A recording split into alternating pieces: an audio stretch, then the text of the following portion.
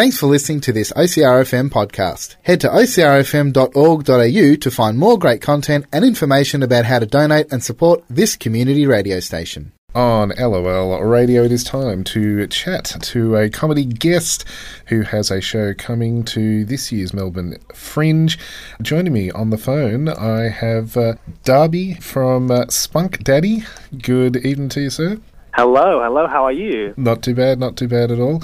Now, Darby James, I have a very interesting chat ahead of me, I believe. Yeah. Spunk Daddy is the name of the show, and it is a musical comedy about the process of sperm donation.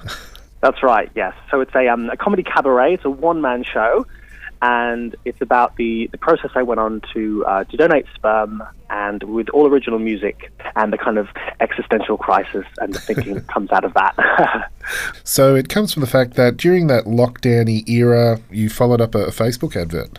That's right, yes, yep. So click on a Facebook advert, kind of followed up on the process, medical screenings, and the testing kind of that came through from that, psychological evaluations and that kind of thing, and yeah, following through on that process.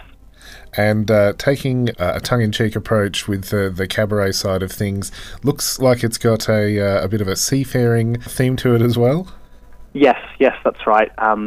Going with the nautical theme, the kind of the seaman journey.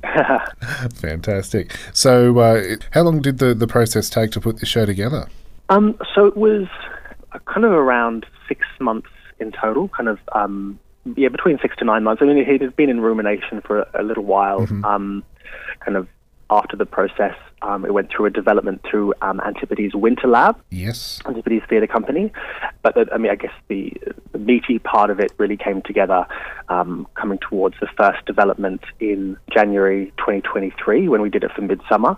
And then we've done just a few edits coming into this Fringe season to really kind of pull it all together. Yep. And so the story will follow the journey of the donation and things like that. Did you find the process a difficult one, or did it kind of just the jokes and the music and stuff kind of just come together really easily? I think the process itself was actually very straightforward. It was kind of very kind of laid out for me.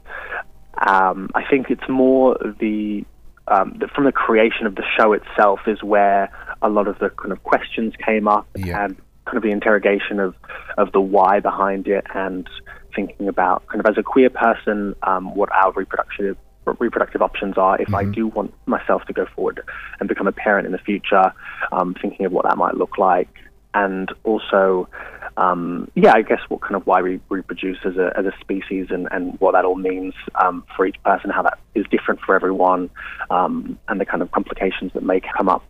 It's quite a complex subject, I think, for each person. I think there's a lot of different things that kind of come up for everyone, and there was kind of a lot to explore there. Yeah, and I guess a comedy cabaret kind of gives that opportunity for reflection, and I'm sure there'll be plenty of audience members that would be having questions and things like that after the show.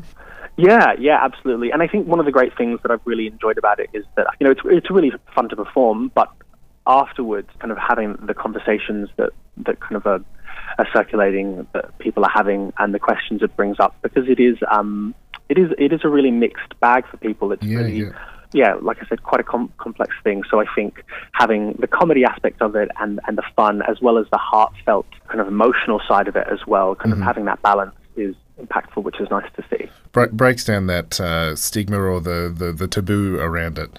Yeah, absolutely. Yeah, or tries to. and I think there's something definitely about having kind of music and comedy that can kind of get through barriers for people sometimes. Yep.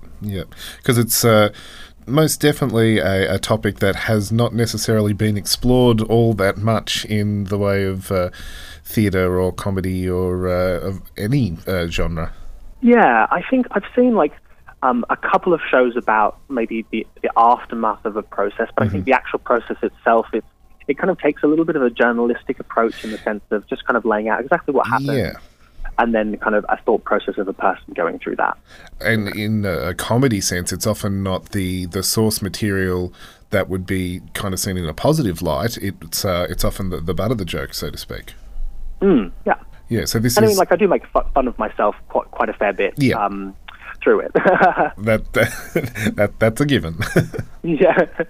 So the show itself is playing out at the Fringe this year. To which you've got plenty of shows behind you for this one, but Butterfly Club this time round? Yes, yeah. So at the Butterfly Club in the city, that's just on Carson Place off Little Collins Street, and yeah, it's a great little spot, the Butterfly Club. They're presenting the show, yeah. It's quite a quirky little venue. I love all the little knick-knacky bits and pieces around. Yeah, very kitsch and fun, yeah. And so the show kicks off on the 16th of October? That's correct, yeah. 16th to 22nd. We've got 7 performances. It's at 8:30 p.m. Tickets could be grabbed from the Butterfly Club website. Yep. And if folks want a bit more information about the show or yourself, where's the best place to head? So to the Butterfly Club website, that's butterflyclub.com, they'll be able to find the Spunk Daddy tickets for Fringe there, and as well as the information about the show. They can also head to our Instagram page, which is Autonomous Inventions, and we've got our kind of fun little videos promoting the show there, and a little bit more information about what's going on. Excellent. Well, thanks so much for having a chat tonight. Thank you. Have a lovely rest of the day. You too, and all the best with Spunk Daddy. Thanks so much.